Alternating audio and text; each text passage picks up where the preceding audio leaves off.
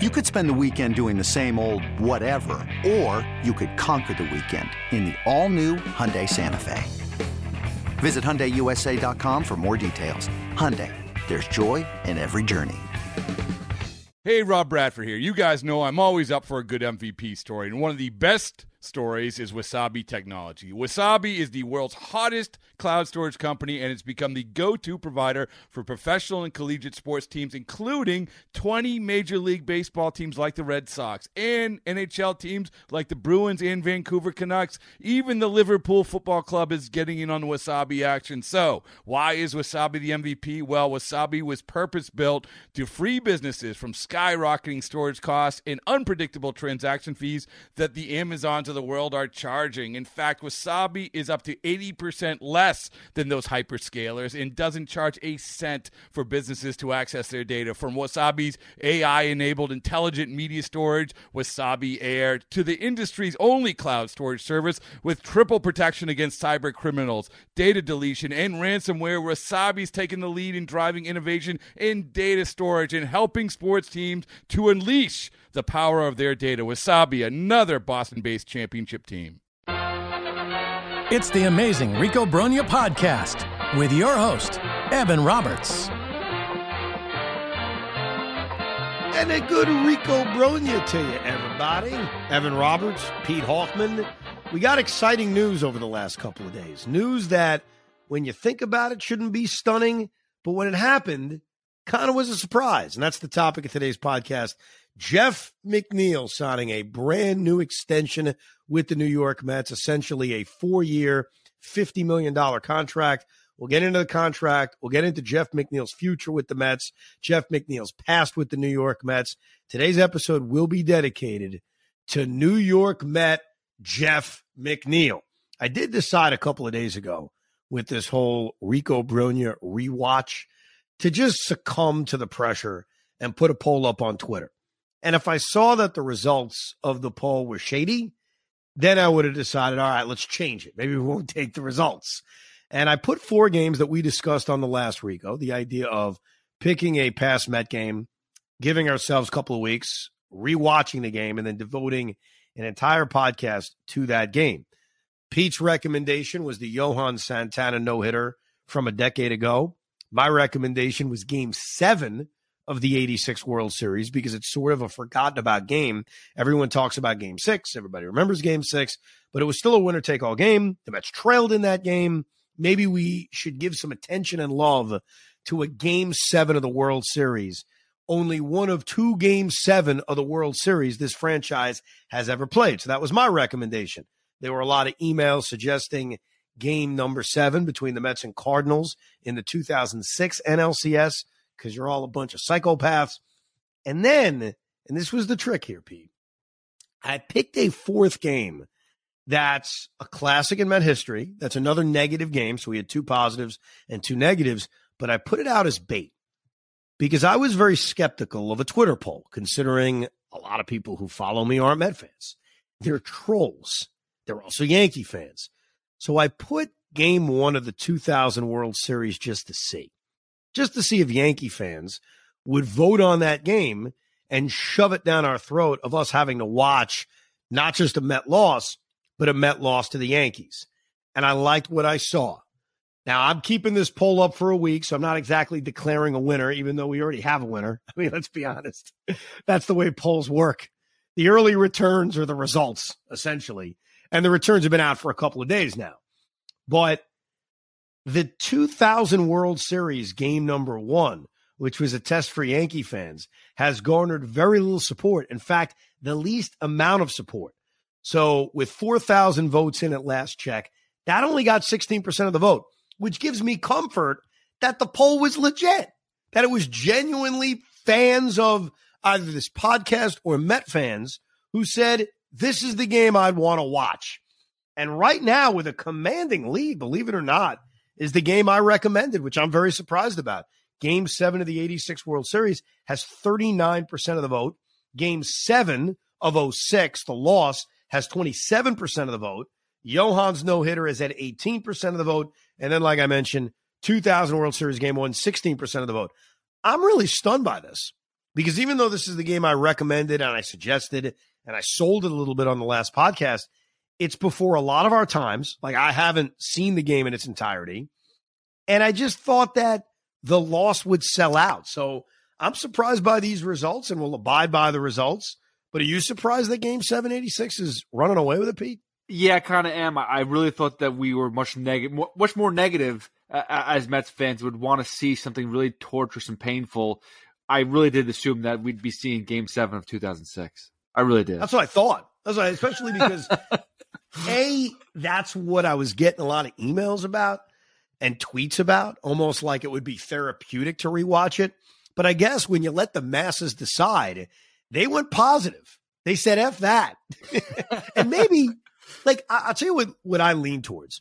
While I would have been open to watching any of these games, and we can do this multiple times, so it's not as if this is a one-time thing. If it goes well, if people like it, if I like it, if you like it, we could do it again. I was drawn in more by the game I didn't see because I remember Game 7 of 06. Now, rewatching it, you'll pick up on other things, no doubt. It's been a long time, but I lived it. Most of us lived it. A game that's in our history that I was 3 years old for, so I don't remember, I think it's cool. Like, I just think that's cooler to actually watch a game that most of us, not all of us, we certainly have plenty in the audience over the age of, let's say, 43 that remember that game. But it is kind of cool to watch a game that we didn't see. And I will tell you this, I'm whipping out the scorecard for the rewatch. I'm not only going to watch it, I'm going to score that mother bleeper. There we go. Listen, it's one of those things where I wanted to see something that I've watched already, because I got to be honest, I don't typically go back and rewatch games that I've been to. So that's why I want to watch one of these other games that not the World Series game, but I've never watched before. So that was my mind frame of it, but I guess everyone's a little different. And then listen, it's the last World Series we won, so why the hell not? Might as well enjoy something. I mean, geez, it's a World Series we won, damn it. We should all be celebrating this. We should all have to watch it once a year, essentially, as a Met fan. I remember as a kid, I would always watch this VHS tape about the history of the franchise. And I would always watch this other VHS tape, the story of the 86 Mets. And I'd watch it every year before opening day to pump me up, to excite me. And the one that was the history of the franchise ended in 85. So like it was a 25th anniversary VHS. So it never even had the 86 World Series. Hence why I then watched the tape of the 86 World Series. And I always got a kick out of that. Pump me up. So wait, now get back to your scorecard thing. You're going to score this whole game. Where does it sit? Like, do you have a special scoreboard for scorecard for games you go back to? Are you going to frame it afterwards? Like, what are you going to do? I don't know. It's a great question because during the pandemic, I did, for the first time in my life, score old games for the air a little bit, but also just for fun, just to pass the time when the kids are sleeping. My wife's passed out, and I'm like, what the hell am I going to watch? There's no sports. And I didn't do it on like a regular scorecard. I kind of made one up on my iPad, which is not really scoring. But I do think for this occasion, I've got to bring out a scorecard. So I haven't decided, do I go into the Bob Carpenter book, which I use? Do I just print out a generic scorecard? I got to think about that. I have not determined that answer yet, Pete, but I'll figure it out over the next couple of days. Yeah, you got to save it. It's got to go somewhere special. Like, you have to like almost like shrine. It's like you actually sat down, watched the game, and scored it. It's got to be a special moment. You're reliving history. Okay, it should be the cover art for Rico Brogna for 2 weeks. How about that? There we go. I love it. There we go. Makes perfect sense. All right, let's get to Jeff McNeil. We'll get to the contract, then we'll go back and take a look at his career and everything moving forward. When Jeff McNeil posted on Instagram about 5 days ago that he was at Citi Field and then subsequently was at a Ranger game that night, it was natural for a lot of people on social media to say, what's going on? Is Jeff McNeil negotiating a contract extension? And I wanted to think the same thing. A part of me wanted to believe that. But then I thought to myself, come on, it's not as simple as that. He could be at Citi Field just because he wanted to visit New York. Maybe he wants to drop stuff off at his New York apartment prior to going down to spring training and figured, hey, let me go into Citi Field. Let me say hi to the security guards. Let me just see what's up. Let me give Billy Epler a fist bump. And then, oh, by the way, there's a hockey game tonight. Let me go see it. And I think a lot of times we jump to a million conclusions based on small things. So while, yeah, my Mets text chat was lighted abuzz with the idea of Jeff McNeil in town, I, for the most part, shrugged it off, figuring it probably doesn't mean anything. And then all of a sudden, you hear in the last 72 hours, they're talking. And within minutes of their talking, we have a deal. Jeff Passan tweets it out, a 4-year, $50 million deal. And I think to a T, everyone had the same reaction. Number one, excitement if you're a Met fan. Like, who would be against this? We want Jeff McNeil, Pete Alonso, the two guys that were scheduled to be free agents after 2024 to sign. But also, really? That's it? I think we all had that reaction. And it's understandable. We're living in a time in which, we're watching shortstops get 12-year contracts, 13-year contracts, $300 million, $250 million. We just saw our own Brandon Nimmo, good ball player, get $160 million, whatever it turned out to be. I forget now. So naturally, when you've got a guy that won the National League batting title, and you've got a guy that's had a really consistent career outside of one bad year, you would just think on the surface, well, he's going to get $100 million. He may not get Pete Alonso money. He may not get the $300 million Lindor got, but I do think it's natural to just assume it was going to be a big-time contract. Now when you peel some layers off and you start to really think about it, and we never did. We didn't devote an entire podcast to the McNeil extension. We were going to, believe it or not, in late March. I was going to do that with Pete Alonso too. The McNeil one has been canceled because there's a contract, but we were going to, peel some layers off and analyze this fully and look at player comps and say, okay, here's a realistic contract. Not saying we would have nailed it by any stretch, but we would have put more thought to it. I hadn't put that much thought to it. So my natural thought was, since I didn't think that much about it, wow, 4 years, $50 million, that's a freaking steal. When you look closer at things and you see not only his age today, how old he is right now, which is 30, but essentially he's 31 because a week into this season, he's going to turn 31. And then you think about, well, next year he's under contract, at least not under contract, but arbitration eligible. He'll be here. Now he's 32. Now, when you think about his free agent year, he's 33 years old. And by the way, I'm not judging him. None of this is his fault. It's when he was born. It's when he was drafted. It's how long it took for the Mets to call him up. So these aren't things like Jeff McNeil effed up, but he's going to be 33 years old upon entering free agency. That's number one. Number two, he's a really unique baseball player. Now, that uniqueness is something I love, and it's something that I think a lot of people in our audience love because it's so different in this era, which is he does not strike out a lot. He puts the bat on the ball. He hits for a high average. He doesn't hit a lot of home runs. He had one stretch of time in his major league career back in 2019, which was a very good year, in which he hit home runs. He hit 23 of them that year. And if you look back at when he hit them, they pretty much all came in the second half. It's almost like Jeff McNeil said, I'm going to try something different in the second half of the year. More on that later because I always found that fascinating. But he doesn't hit a lot of home runs.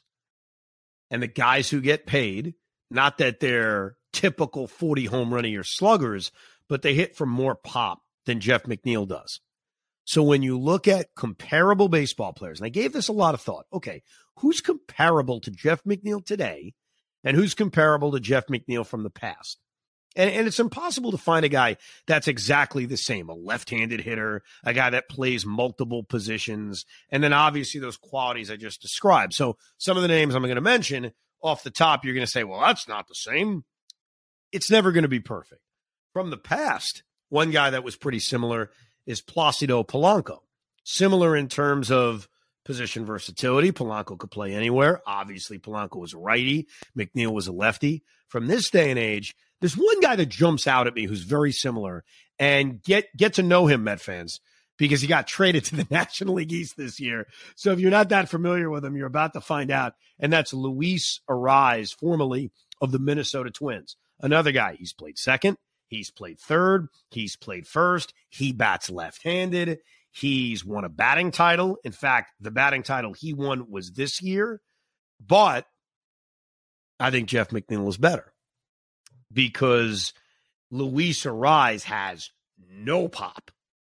extra base hits, not normal. Jeff McNeil, a little bit more pop. I'm not just talking about home runs, by the way, when I talk about pop. I'm talking about slugging percentage. I'm talking about driving the baseball. I'm talking about getting extra base hits. But Luis Arraez won a batting title last year. He had 316. His OPS was under 800, which is a part of what I'm talking about. Doesn't draw that many walks, did not hit for a lot of pop, but is similar. I mean, Luis Arraez and Jeff McNeil are pretty similar, but one thing that hurts Jeff is Luis is 26 years old, or he's going to be 26 years old. So you're talking about a 5-year age difference, but I think they're similar. Michael Brantley as a hitter, very similar. Obviously, the position stuff, not the same. Brantley's a lot older. He's had an injury history. But the kind of hitters that they are similar. And if you look at Michael Brantley's paydays in his career, 2-year, $32 million deal. That was the contract he signed at 32 years old when he left Cleveland to go to Houston. Now, Brantley had concerns about his health, which was a thing, and I think probably led to him only getting that 2-year contract. But look at his offensive numbers. Look at his age. Look at him. Look at him as a baseball player. And this is after 2018, I should say. I was going into the 2019 season. In 2018, Michael Brantley played 143 games, so he stayed healthy. 2 previous years was not healthy. But contract year, plays 143 games, hits .309, 17 home runs, 76 RBIs, 832 OPS, never strikes out. Only strikes out 60 times. Those are McNeil-like numbers. I mean, think about what Jeff McNeil just gave us this season. He had 326, so higher batting average, only 9 home runs, lower batting average, 836 OPS is exactly the same. How many strikeouts did I say Brantley had? 60? McNeil had 61.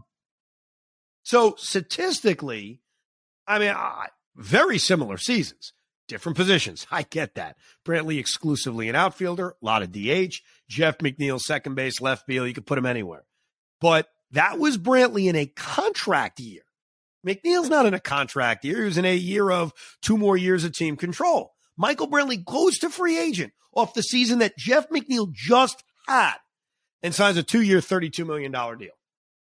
And if your point or your thought would be, yeah, but those injury seasons really cause concern, that's going to cause concern on the years. It's not going to cause too much concern on the money. And now McNeil is getting less money than that, but not by a lot. So Jeff McNeil is getting 7.5 this year. He's getting 11.5 next year. Those are the 2 years where all he could do is just negotiate via arbitration or have that as his power. Like, here's what I want. Let's say what they want. They don't agree. They go to arbitration. This year and next year was just based on that. So obviously the Mets had the power there. 7.5, 11.5. Then the 2 free agent years they just bought out. I told you Brantley was making $16 million. McNeil 15.5, 15.5. So when you really think about it, Jeff McNeil got the same deal Michael Brantley got. It ain't much different. It's 2 years past free agency. There's a club option, which we should point out, but it's a 2-year, $31 million deal that McNeil got post arbitration. Brantley's contract was 2 years, $32 million. So it's kind of, I don't want to say what we expected because I didn't expect it because I didn't do the research. I admit this. Like, I wasn't prepared. I told Pete, I said, late March, McNeil extension. But when you look at the comps, and I think Brantley he's a decent comp. There is no perfect comp. Even Luis Arraez isn't a perfect comp because he's 25 years old. This episode is brought to you by Progressive Insurance. Whether you love true crime or comedy, celebrity interviews or news, you call the shots on what's in your podcast queue. And guess what? Now you can call them on your auto insurance too with the Name Your Price tool from Progressive.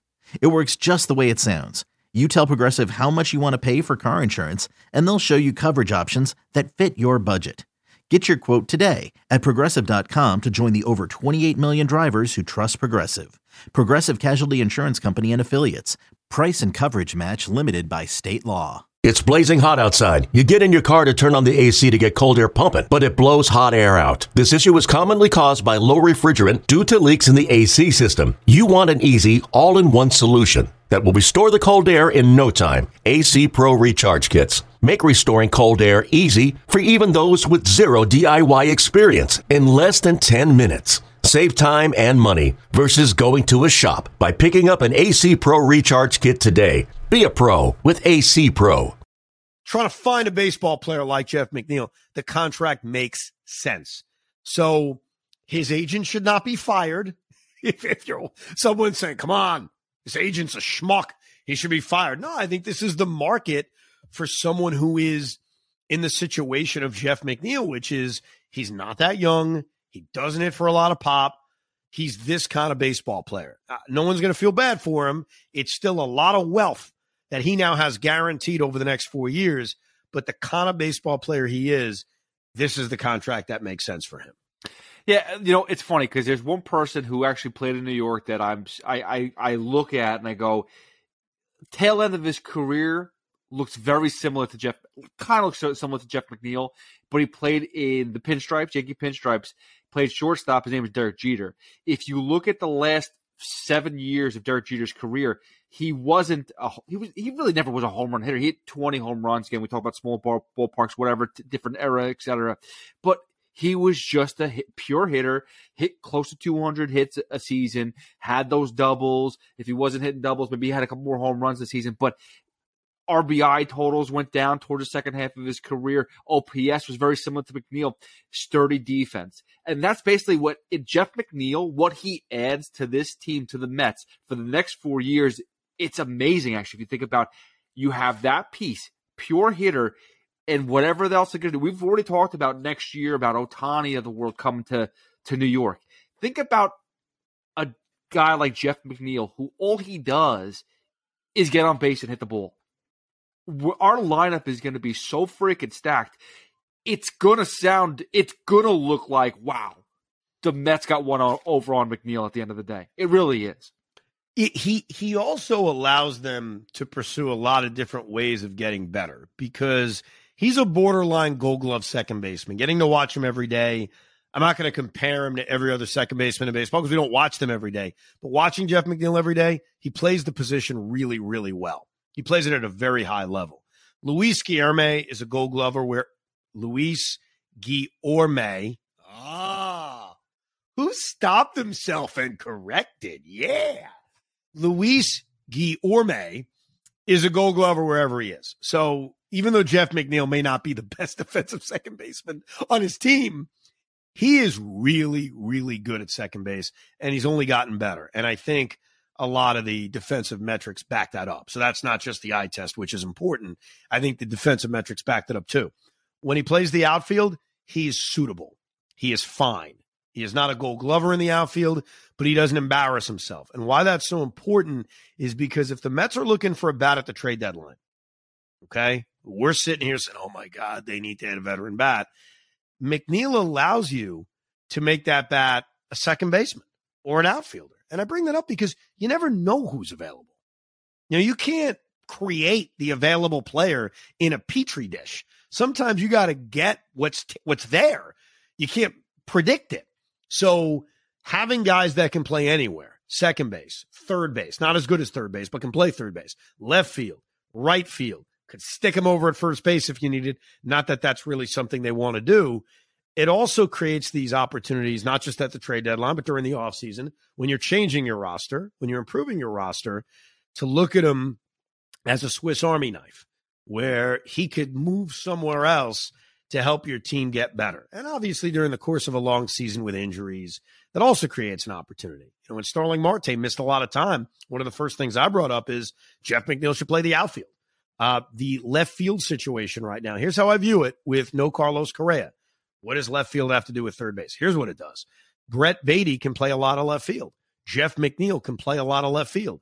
Eduardo Escobar can play third base, or maybe Brett Baty plays third base, and Eduardo Escobar plays second base, and Jeff McNeil plays left field, giving them other outfield options. Mark Canha is a fine player. Starling Marte is going to miss time. Mark Canha and Starling Marte are not playing 155 games. They're not, and they shouldn't. So who is playing in left field? Who is playing in right field? Having that kind of position versatility allows it to be a lot of different guys. The guy who may end up getting in the lineup to replace Starling Marte is Luis Guillorme. It's simple. He plays second. McNeil goes to right. McNeil goes to left. It could be Brett Baty. Now, I don't know yet where the Mets are going to feel more comfortable with Beatty. Is it left field? Is it third base? Because one option is Beatty at third, Escobar at second, McNeil in left. Another option is Beatty at Beatty in left, Escobar third, McNeil at second. Depends on how you view each of those three guys at those positions. The point is, I don't want to get bogged down in that, is that McNeil's versatility creates all these options, which is a part of the value that he has. He's an interesting guy because Jeff McNeil did not play high school baseball until his senior season. And the reason was he was a great athlete, which is not surprising. You're in the major leagues, you're a good athlete. You're in the major leagues, you probably played a whole bunch of sports. He played basketball and was really good, but his number one sport was golf. He was an incredible golfer. And because golf and baseball, their seasons occurred at the same time, Jeff McNeil picked golf over baseball. It's a true story. And I guess he struggled in some kind of tournament in 2009 as a teenager, and that made him say, F it, I want to play baseball. Now, it's probably not as simple as that, I'm sure. There's other reasons why he decided to just pick baseball. But, yeah, he didn't play high school baseball as a sophomore, as a junior. He didn't play it till he was a senior and had a great senior year, went to college, got a scholarship, and was eventually drafted in the 12th round of the 2013 draft by Sandy Alderson. Thank you, Sandy. For anyone who wants to rip Sandy, or really any GM, I always say this, sometimes you don't know the results until it's too late. Sometimes you don't get to kind of drink the sweet nectars of the juice until it's way down the road. Omar Minaya didn't get a lot of love until 2015 because he was credited for building a lot of that team. Well, Jeff McNeil in the 12th round, that's an effing steal. Let's just acknowledge that. And looking back at his numbers at single A, at rookie ball, the guy just went out and hit wherever he played. It didn't matter. You look at his numbers and you're like, yep. Oh, that makes sense. That's Jeff McNeil. And then finally they called him up in 2018. It was July of 2018. Obviously, you may remember that was just an awful, awful season. It was the first year of Mickey Callaway. The Mets got off to a great start. We were fooled into thinking this team was really good. This team was really different. And then they collapsed. They had an awful June. They fell out of it. And there was a push from us as Met fans to call up some of the kids because we have Baseball Reference. We can see that there are minor leaguers performing. And McNeil was never a huge prospect. But you saw the numbers. You know, we all have the tools now to see how guys are doing. And so they finally called him up in July, and all he did was hit and never cooled off. Like, just hit the crap out of the ball. Hit well over 300. Didn't hit for a lot of pop, but just hit. Pete Alonso was the other guy we wanted to see them call up, and it was a little controversial, and Pete wasn't happy about it. Never called him up. And then we get to 2019, which is Jeff's first full season in the major leagues. I find this season to be one of the most fascinating offensive seasons you'll ever see. And I'll explain why right now. My dad used to tell me as a kid that Wade Boggs, who was always a great hitter, not much of a power hitter, one year decided I'm going to hit for some pop. And the warning was I'm going to hit for a lower average, but I'm going to hit more home runs. And Wade Boggs did it and just proved, hey, I can be a great hitter. It's which kind of hitter do you want me to be? I'm going to read you Jeff McNeil's splits from 2019, his first half and his second half. Very simple. And it is fascinating. It's like Jeff McNeil at the All-Star break said, I'm going to try this. So in the first half of the year, Jeff McNeil hit 350. Awesome, right? He only hit 7 home runs in 70 games, but still, that's not bad. That's a pace for 14 home runs. 7 home runs, hit 350, his OPS 918. Second half of the season, the average drops all the way down to 276. Not bad by any stretch, but certainly not 350. So his batting average drops 74 points. Instead of hitting 7 home runs, and this is in less games, this is in 15 less games, he goes from 7 home runs to 16 home runs. His OPS, in the first half, it was 918. In the second half, 915. Same exact OPS. Strikeouts, First half of the year, he struck out 38 times. Again, it was in 15 more games. Second half of the year, you can tell the strikeouts are up 37. So same amount of strikeouts in 15 less games. His average is down 75 points. His on-base percentage is down 56 points, but his slugging goes up. His power goes up. OPS is exactly the same. His OPS plus, very similar. So he produced, in essence, similar numbers, except so different. He said, I'll give you the pop, but a lower batting average. First half, not as much pop. I'll give you a higher batting average. I had so much fun with this. I would bring this up a lot during the offseason and say, all right, Met fans, which one do you want? It's a great question. The OPS comes out to be exactly the same. 918, 915. It's the same.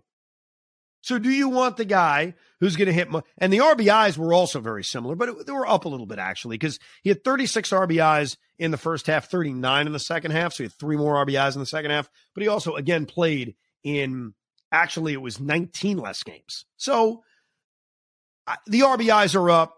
The home runs are up. The average is way down. The OPS is the same. I thought it was awesome because it showed you Jeff McNeil can be two kinds of hitter. Now, which one do you want? So, Pete, I'll ask you this. Which one would you prefer? Like, if I'm giving you the player for a full season, OPS is going to come out the same, but there's going to be just a huge difference in terms of power and batting average. Which one do you sign for? It's extremely simple. It's the easiest question I've ever been asked in my entire life. It's the first half, Jeff McNeil. That's the guy I want. That's the guy that's needed for this team. I mean, the guy that can get on base and just be productive with his at-bats, not wasting that bat to me, is more important than anything else. And I mean wasting that bat because strikeouts going up is a wasted at-bat to me. Again, OPS is the same, but again, on base, I think you said was higher, right? Yes. When he was hitting 350, it was higher, yes. That to me is huge. We always talk about what makes Brandon Nimmo so successful. It's the fact that he can get on base. He doesn't bat high average, gets on base. My counter to this, though, would be no, because you said something and it started hitting me. I was like, I don't know. For this Met team, the Met team we just watched, the team that didn't hit enough home runs, right? That team, they wouldn't have been better off with power Jeff McNeil. I mean, think about it. They had guys getting on base. They didn't hit enough home runs. Yeah, I get your point, but he does his job so well. You can easily bring somebody else in to do the power bat. You can't bring somebody in to do what he does well. No one hits for high average anymore.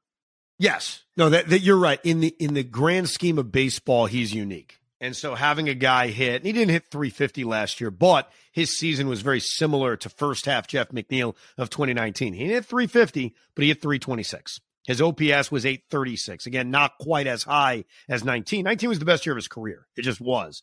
But he only hit 9 home runs. In fact, in the last 3 seasons, obviously 2020 was a partial season. 2021 was a disaster for him. He's hit 20 combined home runs over 3 seasons. That year I just mentioned, he hit 23. He hit more home runs in that one season than he's hit in the rest of his career combined. That's actually the same. It's 23 and 23 because he's at 46 home runs. Half of them came in the 2019 season, and most of them came in the second half of 2019. Like, you're right in general. I would prefer the 350 guy. I'm just countering that this Met team, the one that we're watching from last year, the one that we kind of expect in 2023, lacked power. If Jeff McNeil's hitting 14 more home runs, even if it's at the cost of a little bit in his batting average, are the Mets a better offensive team? Well, here's the thing that I actually counter to you, because one thing that you said is it more important if McNeil is doing that? It seems like 2019 was his best year, and he had the 2 halves. Was that the team telling him, we want you to change your approach? Because if you look at 2021, how bad that was a known thing. He had changed his approach to the plate. He had changed everything. So maybe he realized, or they realized, he's most effective not doing that. Yeah, it's strange. So that was 2019, best year of his career. 2020 happens before 2021, the year that we're talking about.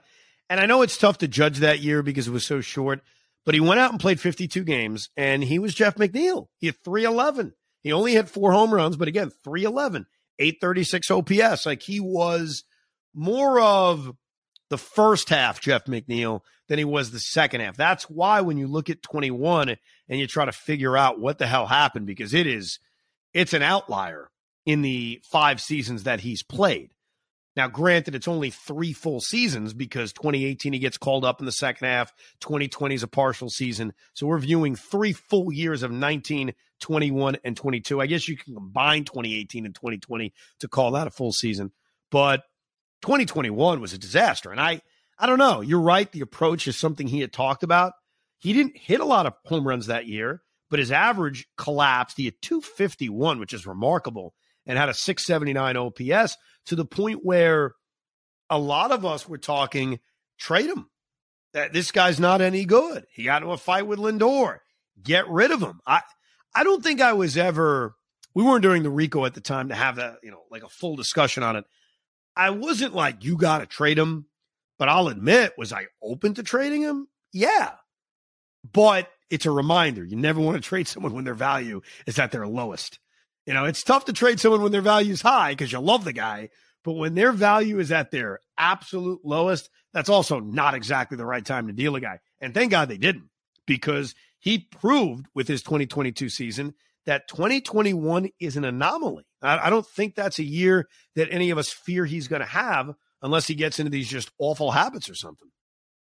No, and again, I think that's he talked about the approach, and that's what I'm saying to you. Like, was this more of he himself was like, I'm going to try to hit more home runs. I'm going to try to up my ante, find a way to get more money, get paid. He just sees Lindor comes in, getting all this money. If I hit more home runs, maybe I'll get paid too. I mean, I have no idea the psyche of Jeff McNeil.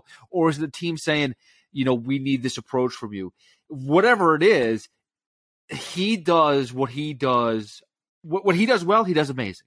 And there's no reason to change that approach ever again. And there's no reason to think, like you said, there's no reason to think that Jeff McNeil can't do this for the rest of his career. Yeah, because of the mess the Mets had with hitting coaches in 2021, it's also easy to look at that and say, hey, how much did that affect him? The other thing Jeff's done great his entire career is that he hits lefties. He's not one of those left-hand hitters that you cannot play against lefties. You look at his career numbers, he's obviously better against righties, but it's not a huge drop at all. Like, he's been really productive against left-handed pitching his entire career. eBay Motors is here for the ride. Remember when you first saw the potential? And then through some elbow grease, fresh installs, and a whole lot of love, you transformed 100,000 miles and a body full of rust into a drive that's all your own. Look to your left. Look to your right. It's official. No one's got a ride like this. There's nothing else that sounds like, feels like, or looks like the set of wheels in your garage. With over 122 million parts, you can make sure your number one ride or die stays running smoothly. So there's no limit to how far you can take it. Brake kits, turbochargers, engines, exhaust kits, roof racks, LED headlights, bumpers, whatever your baby needs, eBay Motors has it. And with eBay Guaranteed Fit, it's guaranteed to fit your ride the first time, every time, or your money back. Plus at these prices, well, you're burning rubber, not cash. Keep your ride or die alive at ebaymotors.com. Eligible items only. Exclusions apply. When you need mealtime inspiration, it's worth shopping Kroger, where you'll find over 30,000 mouth-watering choices that excite your inner foodie. And no matter what tasty choice you make, you'll enjoy our everyday low prices, plus extra ways to save, like digital coupons worth over $600 each week. You can also save up to $1 off per gallon at the pump with fuel points. More savings and more inspiring flavors make shopping Kroger worth it every time. Kroger, fresh for everyone. Fuel restrictions apply. He's been a very good Met. Let's not forget that. And I also think it draws us in to watch a guy that doesn't strike out in an era in which everybody strikes out. His strikeout percentage, which is one of the new age stats I love to look at because I think it's perfect. How often do you strike out?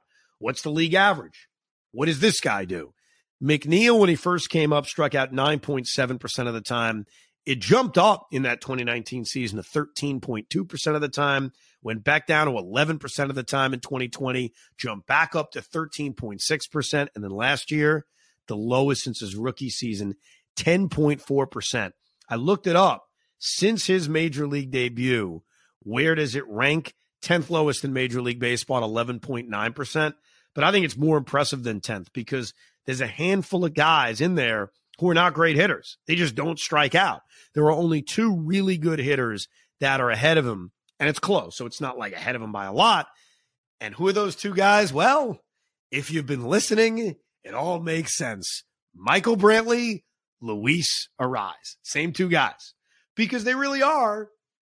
They're the comparables. I mean, that's the guys you think of. So it's great that he's back. It's great that they have him locked up for the next 4 years at a very reasonable amount of money, especially with this team spending a lot of money. So his tax number is going to be low. And it's something we don't have to worry about because we saw this with DeGrom. No matter how much a guy wants to stay or how much you want to keep him, when you get to free agency, anything can happen. The one question I have, we talk about the one thing that we've talked about, the rule changes this year, the shift change. Is this the one person that it won't help with the shift? Is Jeff McNeil because the way he sprays the ball around anyway? So I looked this up to try to figure out that because it's a fair question. He wasn't shifted as much as a lot of other guys, and I think a lot of teams started to realize, why are we shifting him? So if you look at the percentage of hits he had this past season, they weren't really aided by beating the shift. I also think he's a good enough hitter where he sees where guys are playing him. You know, he knows where guys are. So I don't think it's negative or positive. I think it's a neutral effect on Jeff McNeil. I don't think the shift's going to make any kind of difference. The bigger base thing is fascinating to me because McNeil's another guy who's got that, I call it the Ichiro approach because you don't see a lot of guys who do it, where sometimes you're swinging and you're taking a step to first base. We don't see a lot of guys do it. I've seen Jeff do it a bunch of times where he has that almost swinging bunt in a way. And I bring that up because when we talked about the bigger bases a few weeks ago, it's a bigger base, which means you are slightly closer to first base than you were last year. So it's just simple math. There's going to be a couple of plays. May not be a lot. I'm not saying it's going to change your average by 15 points, but there's going to be a couple of plays at least that instead of a 6-3 bang-bang play is an infield hit. And the Mets were kings of infield hits last year. So in theory, the bigger bases should help the Mets. Maybe not with stolen bases because they weren't a huge stolen base team, but certainly from a, hey, put the ball in play, good stuff happens theory, which is the truth, which is one of the things we love about Jeff McNeil. One of the things about contact hitters that baseball fans love now because they're rare. But it's a reminder that if you hit the freaking baseball, there's no guarantee, but good stuff can happen. You know, there could be an error. There could be a low throw that you beat out. It could hit a freaking rock. Anything can happen. So I don't think the shift thing is going to affect him very much in any kind of negative or positive way. He's just a professional hitter. You know, he figures it out. It was interesting because when we thought Nimmo could leave, I remember you brought it up. Hey, Jeff McNeil should be a leadoff hitter. Jeff McNeil would be perfect as a leadoff hitter, even though he's not Nimmo-like and taking a lot of pitches. He's not looking to draw a walk. He'll walk, but he don't look to draw a walk. So he's obviously not going to lead off. Brandon Nimmo is the leadoff hitter. I think we all accept that. We saw Jeff McNeil last year bat everywhere. It was almost fascinating to see how Buck would use him. He would hit Jeff McNeil in almost every spot in the batting order. Where's the best spot in the batting order for him, though? What jumps out at you? I mean, personally speaking, I know where he did the best. I think he actually led off really well, but I think he hit the best at the 6th hole. Well, here are the numbers. I'm glad you asked because I will provide you the facts to back up your thought. All right, you ready? Let's go. So he batted 5th the most times. He started 39 games batting 5th and sucked, which is crazy. Like, you would think that all of these numbers would be the same. He's a professional hitter. Hit him wherever. It doesn't matter. When Jeff McNeil batted 5th, which means you're protecting Pete Alonso, Jeff McNeil's batting average, and again, the guy won the batting title, was 253. 253, which is insanely low. He had an OPS of 704. These are the worst numbers by a lot in terms of anywhere he batted in the batting order, which brings up the point you mentioned earlier, Pete. Was it an approach thing? Was it McNeil saying, oh, I'm batting fifth? That's more of a power spot. I'm swinging for the fences. He did hit his most home runs batting fifth, but nothing crazy. Hit 3 home runs as compared to 2 in some of the other spots. I wouldn't kind of read much into that, but the numbers are the numbers. A 253 average for a guy that won the batting title, a 704 OPS, not good. The second spot in the order that he hit the most often after fifth was sixth. I think that's what you just said, right? Batting sixth? Yeah. So he did that 33 games. And while they weren't his best numbers, they were his second best numbers, and they were very good. He hit 357 with an OPS of 868. So very good. Fine. I mean, really similar, actually better, but on the line of what he did for most of the season. But the spot that he dominated in was eighth. How about that? Batting eighth. Jeff McNeil did that the third most this season. He did that 23 times, started 23 games, batting eighth, and he hit 410 with a 1,074 OPS. Crazy, right? That's ridiculous. The next spot, so think about it. He batted fifth the most. He batted sixth the second most. He batted eighth the third most. The fourth most, third. What? Talk about an extreme. When he batted third, and he did that 21 times this season, or in last season, he hit 333 with an 882 OPS. And then 18 times he batted seventh, 307, 729 OPS. He batted leadoff 5 times this year, hit 350 with a 400 OPS, and he did bat cleanup 3 times this season. He hit 417, was 5 for 12. No home runs, 4 RBIs. So if you read anything out of this, he was great everywhere except fifth. That's the one spot where you can't hit the guy. All right. So I don't know if you have it in front of you. If you don't, it's okay. But if you look at his numbers when he led off an inning, they were comparable to Brandon Nimmo's when he led off an inning. Now, listen, obviously Nimmo led more in a game because he was the leadoff hitter every single game compared to when McNeil's leading off the second or third or whatever it is. But you look at those numbers, leading off an inning, McNeil was up there as far as on base percentage. I think batting average was better than McNeil's, but it was very similar. So what does that mean, though? I mean, you're not arguing Nimmo shouldn't lead off, right? No. I'm just saying that it doesn't make a difference where he bats. It's kind of where he bats in the game that's more important. And again, if he finds a way to lead off an inning, that's great. His numbers leading off an inning, very good. 347 with an 870 OPS. He did that in 136 plate appearances. So, yeah, they were good numbers. In fairness, even though the numbers were really bad batting fifth, I don't think there's anything to it, to be honest with you. I think that he's a professional. I mean, he was batting everywhere in the order. So I don't think that certain spots were necessarily affecting him. Assuming this team is healthy, let's just assume Starling Marte is playing, Francisco Lindor is playing, Pete Alonso's playing. I kind of lean towards him batting sixth or seventh, only because Nimmo 1, Marte 2, Lindor 3, Pete 4. You could put him 5, but as much as you hate me for saying this, I think I like the idea of Beatty or Vogelbach batting fifth, like a left-handed hitter with more pop batting fifth. You don't like that? I mean, I just don't like Vogelbach. No, not that I don't like Vogelbach, but the idea of Vogelbach batting fifth in a lineup where we just talk about Jeff McNeil, what's a great asset of him? He makes contact with the baseball. It's like a beautiful thing. And it's like the guy protecting Pete Alonso, your best hitter, is the guy who he gets on base, he hits a home run, or he strikes out. It's just this. It's yeah, but you're also frustrating. Yeah, no, I get that. I also thought about McNeil batting even further down in the order because with the DH now, you want to put guys on base for the top of your order. I've always been a big fan of having my ninth place hitter. And this is, by the way, when the pitcher was still hitting. Like, I love the idea of a pitcher batting seventh or eighth and having that second leadoff hitter in the 9-hole. I used to love Brandon Nimmo doing that. I thought that would have been perfect for him. Now, I think he's done well enough where he's just a leadoff hitter.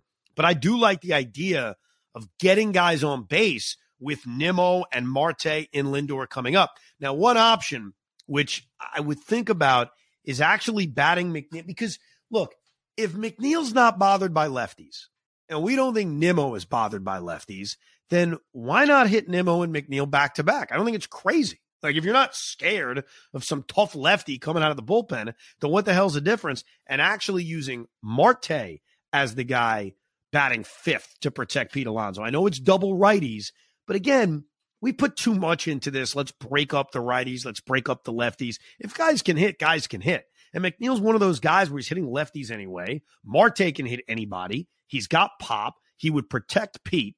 So Buck got into the feel of same order every day, which I know a lot of people love.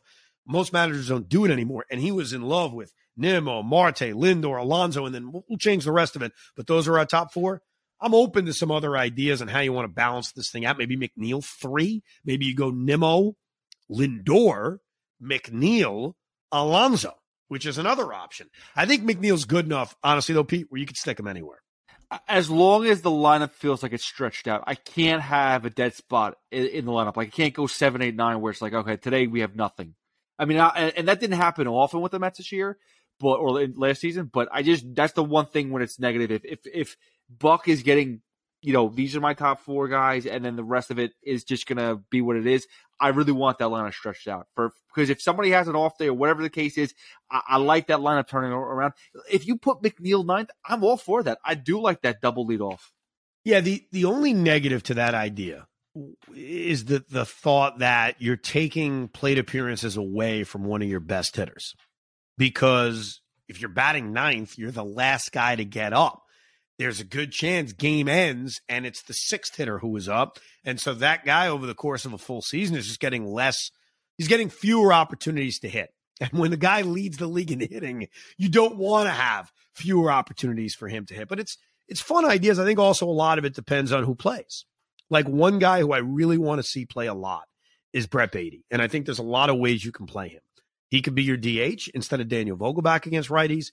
He could play third base or left field instead of Mark Canha, where Canha's maybe the odd man out. I'm not ready to say Escobar is the odd man out. Eduardo Escobar was one of their best hitters in the second half last year. He carried them offensively in September. But the point is, there are ways for Brett Baty to play a lot, and more so than Alvarez. I actually put it above Alvarez. I really want to see this kid play. I want to see him get a full opportunity to play.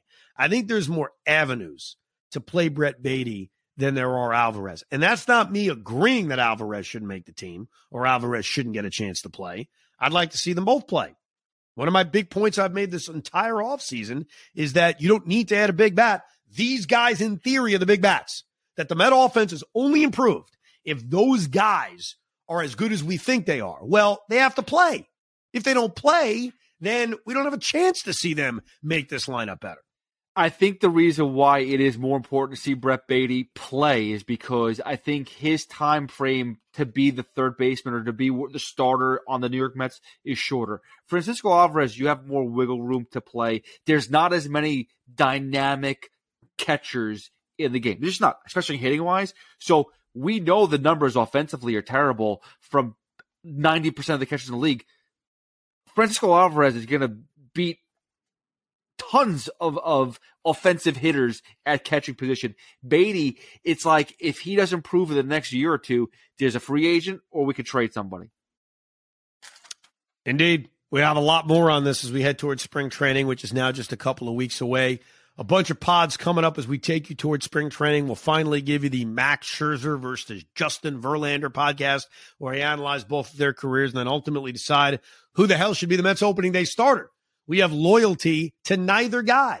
We will have our big Rico Brogna rewatch. It is looking like it's going to be Game 7 of the 1986 World Series. We'll post a YouTube link so everybody can watch the game, but it looks like that's where we're headed. And also, what are the expectations for 2023? But more than that, a history of Mets expectations. Sometimes it's easy to forget about what we thought about a team and what America thought about a team going into the season, just how we feel out of a season.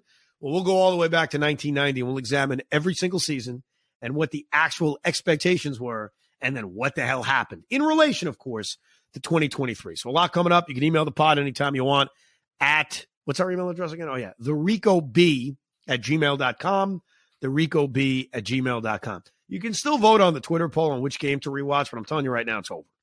It's going to be Game 7 of the 1986 World Series, and I'm damn excited. And listen, if you like it, you have a good time and we have a fun podcast, we'll do it again.